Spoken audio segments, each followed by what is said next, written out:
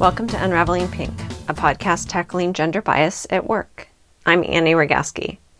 Today we have Erica Pascal joining us, and she has a great story to share with us today. Here's Erica.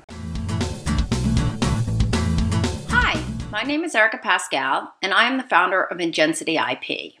I advise biotech and healthcare-related companies and their investors on intellectual property strategy.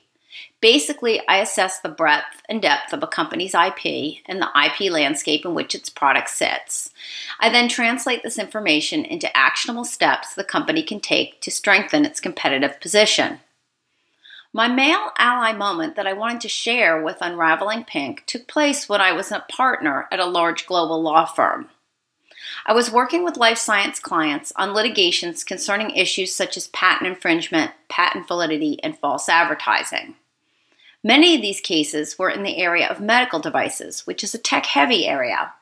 And as a result, a lot of the clients we worked with had primarily male teams, both legal and technical.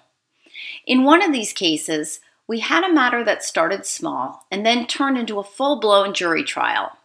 I was working with a senior partner, Frank. As with many of my other medical device-related cases, the in-house attorney at the company in charge of the case was the guy, as were all the company witnesses. In addition, we were taking over the case from another firm, and there too the attorneys running the case were guys. Counsel opposing party was also a guy.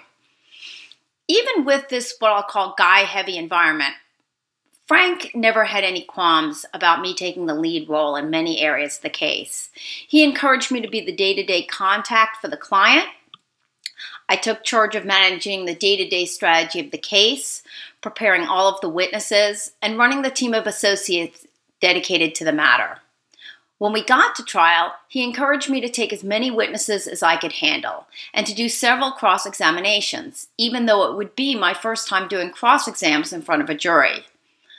While I don't think the client necessarily had any hesitation that I was a woman in this role, Frank approached the situation in a manner that made clear that gender wasn't a factor at all. When we got to trial, we had a tough judge. The judge yelled at everyone. Frank was great at keeping up my spirits and my spunk, so I would not back down on arguments we needed to make before the court. I can remember one incident that could have really thrown me. I was in the middle of cross-examining one of the witnesses for the other side when the judge made some critical remark that really threw me off my rhythm. When I sat back down at counsel table, Frank reassured me that these things happen. I should get right back on the bike, so to speak, and keep on pedaling forward. Frank's confidence in me throughout this case, his willingness to let me handle key issues for the client independently, this all had a strong impact on me. We both had the title partner at the law firm, but he really treated me as a true partner in the work. Now that I've left the firm and I've started Ingensity IP, Frank has continued to be a supportive ally. He set up monthly calls with me to check in on my progress, and he always asks if there's anything he can do to help me in my new endeavors.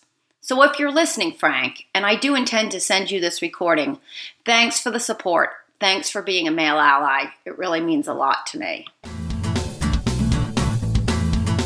Thanks for that story, Erica. I love the fact that gender just wasn't an issue with Frank, that he seemed to treat men and women with the same respect and give opportunities equally to both. And that's really where we need to be headed.